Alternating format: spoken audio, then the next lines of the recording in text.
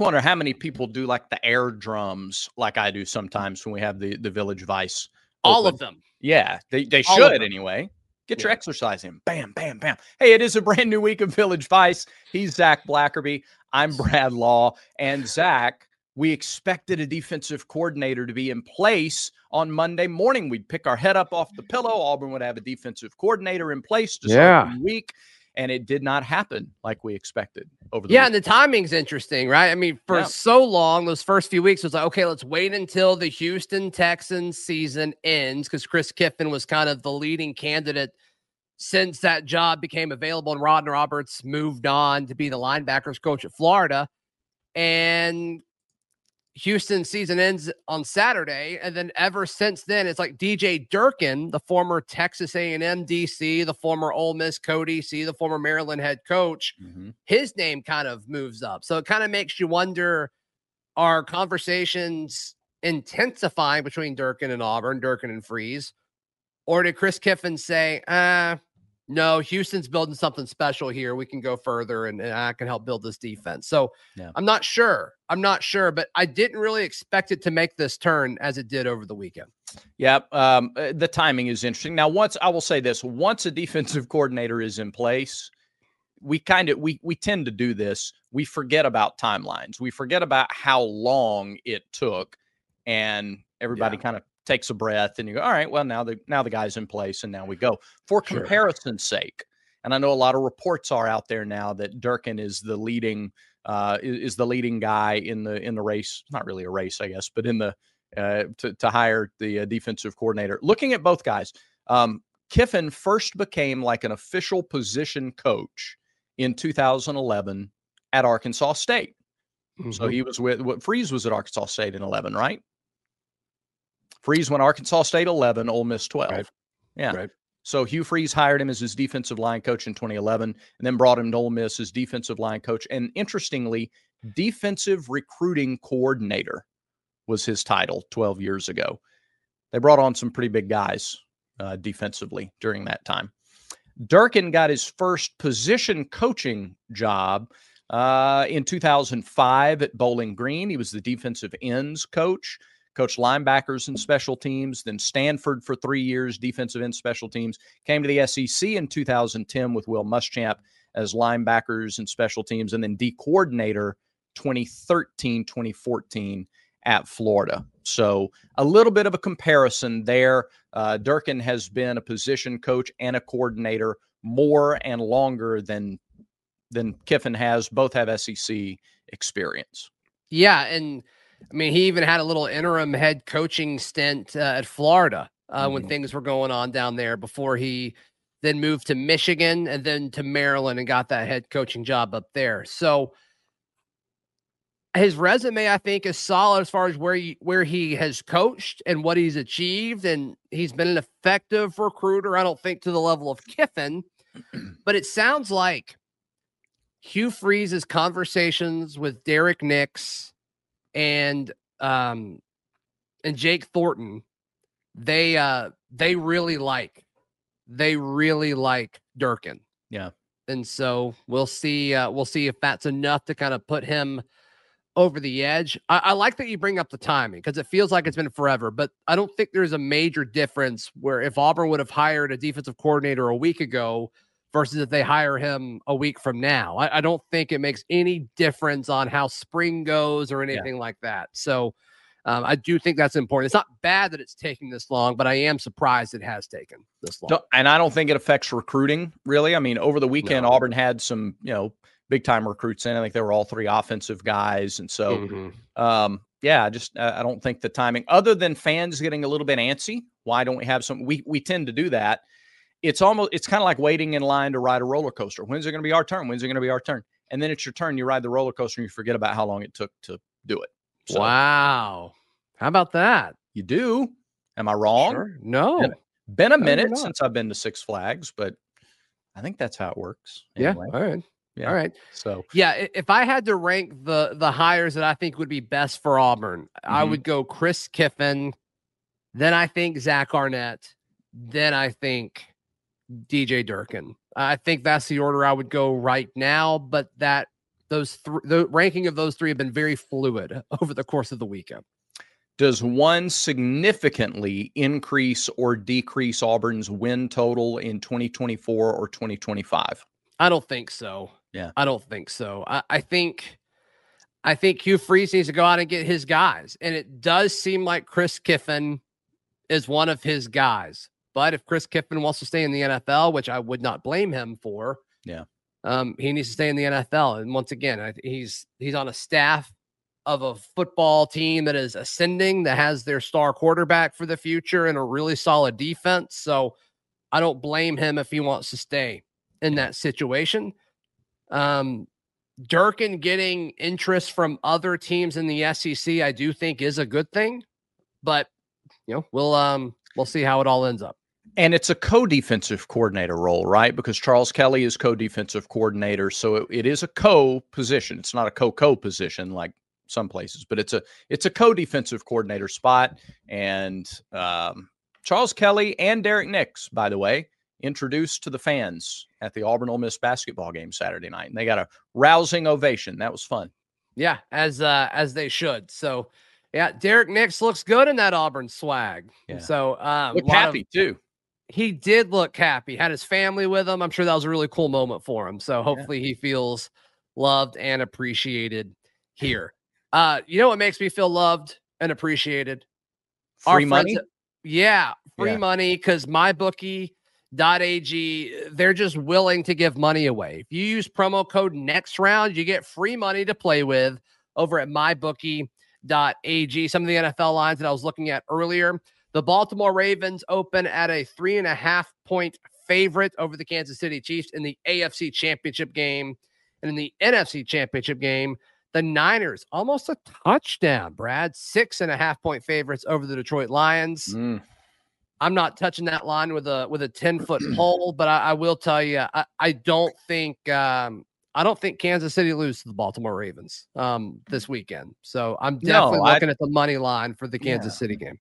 I love watching Chiefs games. It's so fun. They're my team now, I think, for the rest of the way. Over the Lions?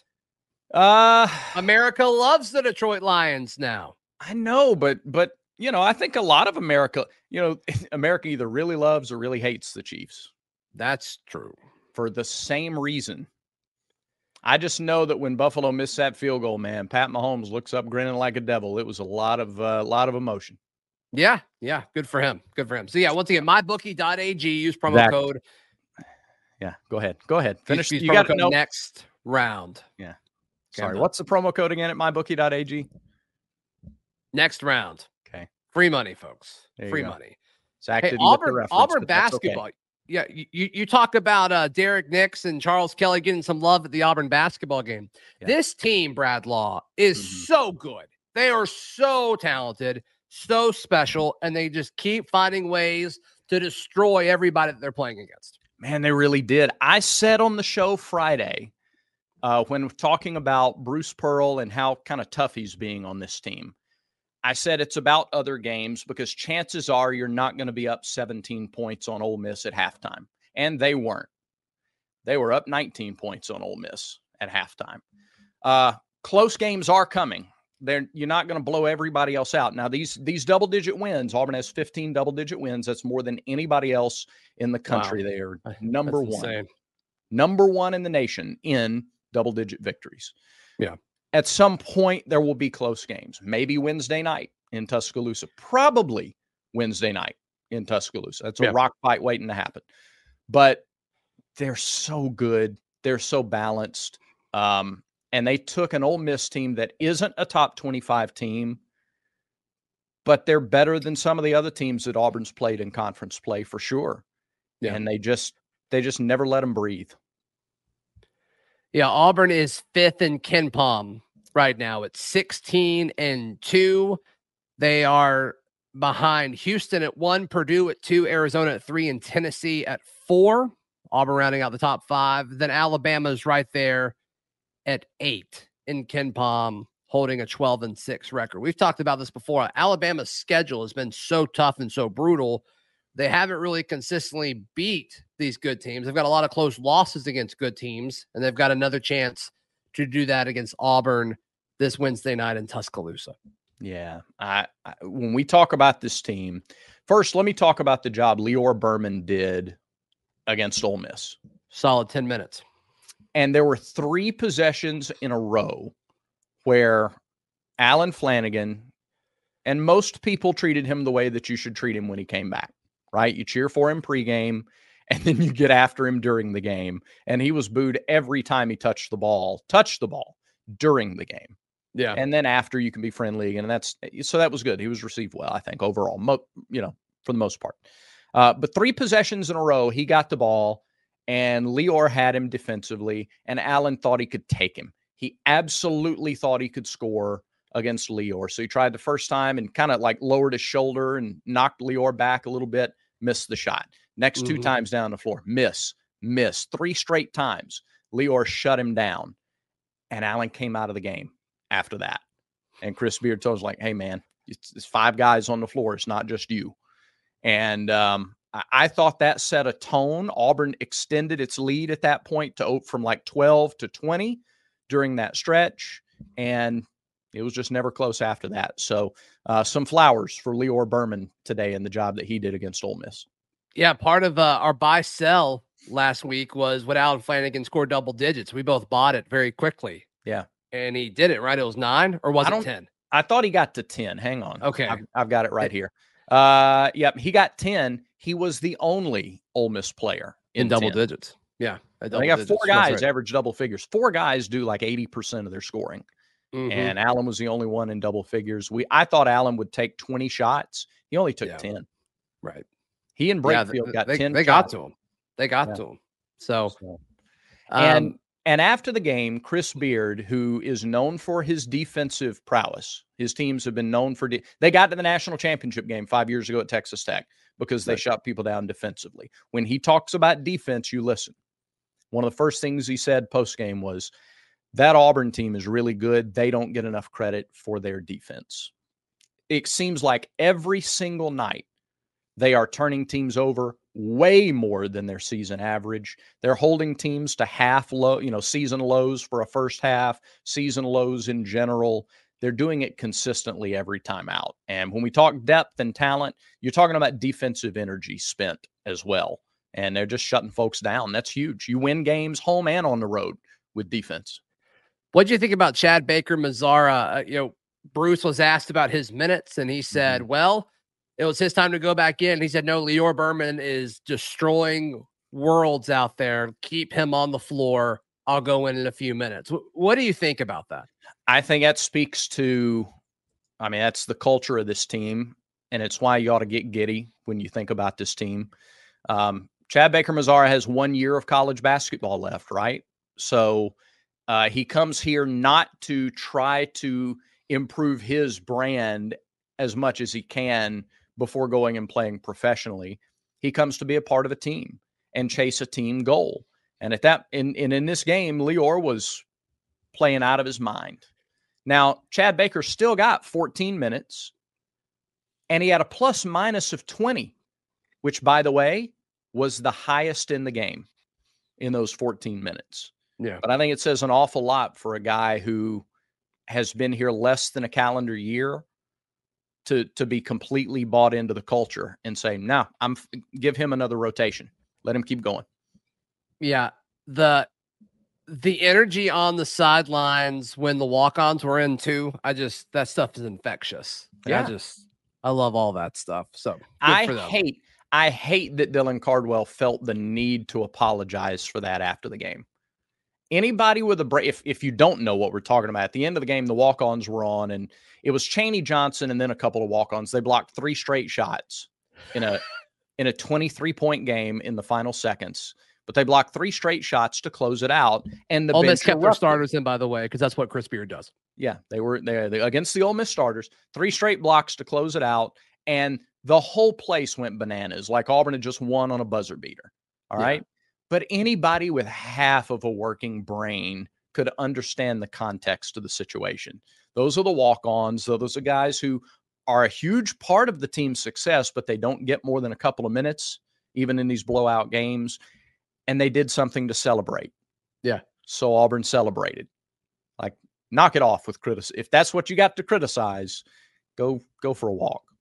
Yeah, maybe college sports aren't for you if that's something you don't like. So, what's something that you do like, Brad Law?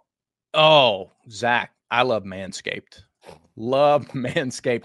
And hardly a day goes by. This is a true story. This happened to me, by the way, manscaped.com, promo code VICE, 20% off free shipping. Before I even get into the read, this happened to me twice before the game Saturday. I got stopped by two separate people at different like stops along my walk back down to courtside from one of the upper levels at the arena. Flex. Hey, we love Village Vice. We can't get in it. We love the Manscaped read. That is so, that is one of the highlights of the show for us. We love the Manscaped. We love Zach's reaction to the Manscaped read. It just gets better every time. So thank you guys for watching. And gals. We know we have a female audience as well. Like to hear from a few more of you in the comments section, by the way. Yeah. Give us your own Manscaped read. Maybe we'll use it. That's right. 20% off and free shipping by using the promo code VICE at manscaped.com. Your grooming upgrade awaits. So get ready to charm your Valentine's dates. Let's talk about the Lawnmower 5.0 Ultra, Zach, with an electric it is an electric trimmer. It features skin-safe technology.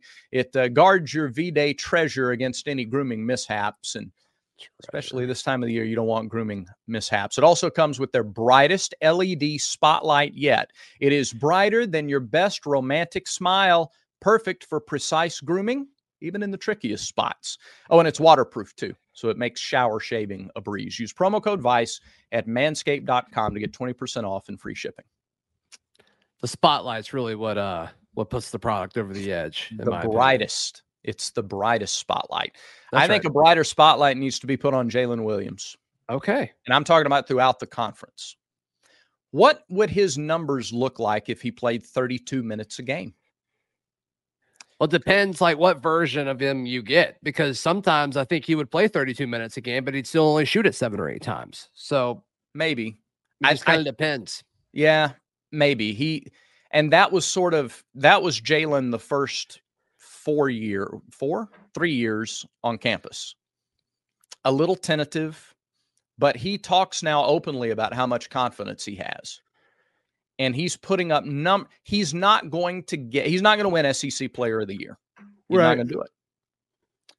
But he ought to be in the conversation. He's playing like the SEC Player of the Year. I don't think anybody who gets 22, 23 minutes a game is going to win SEC Player of the Year.